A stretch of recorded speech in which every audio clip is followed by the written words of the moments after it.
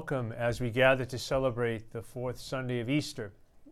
This week's gospel reminds us of the importance of Jesus speaking to us in our ability to hear his voice, and that his promise to us in his voice this week is that he will not lose any of us, and he's come to save us. I remember distinctly when I was growing up that my parents would sometimes call to us from our home, from the back door, as I recall, and in the midst of all the different voices of parents calling their children home because it was time for supper or time for to come in because the lights were coming on, the street lights, that we could hear distinctly our parents' voices, whether it was my mother or my father. And so this week, again, we're reminded that we too are called to listen and to hear the voice of Jesus. The challenge for us in our own time is to recognize that clearly there are lots of voices calling to us.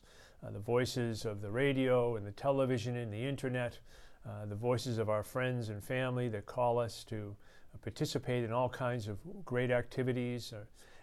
But at the base of it all is our intention and our call to hear Jesus' voice and to respond to it. And to respond to it and to remember that Jesus has called us to be his followers, and that we will be able to listen to what he has to hear, what he has to say to us.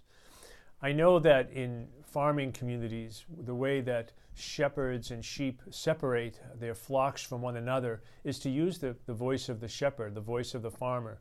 He or she walks away singing a song or calling out to all kinds of different things, and the sheep hear that distinct voice. And so in the middle of the hubbub, we too can hear a distinct voice of the Lord.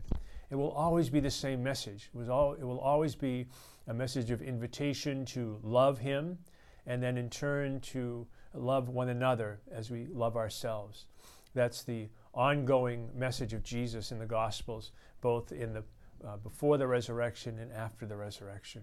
And so as we continue to gather this Sunday, we might ask ourselves about how we prepare ourselves to listen to the voice of the Lord, to hear it clearly in our hearts and minds and souls, and then to share it with those who perhaps have not heard or perhaps have closed their minds and ears and souls off to God because of all the other voices that are calling to them.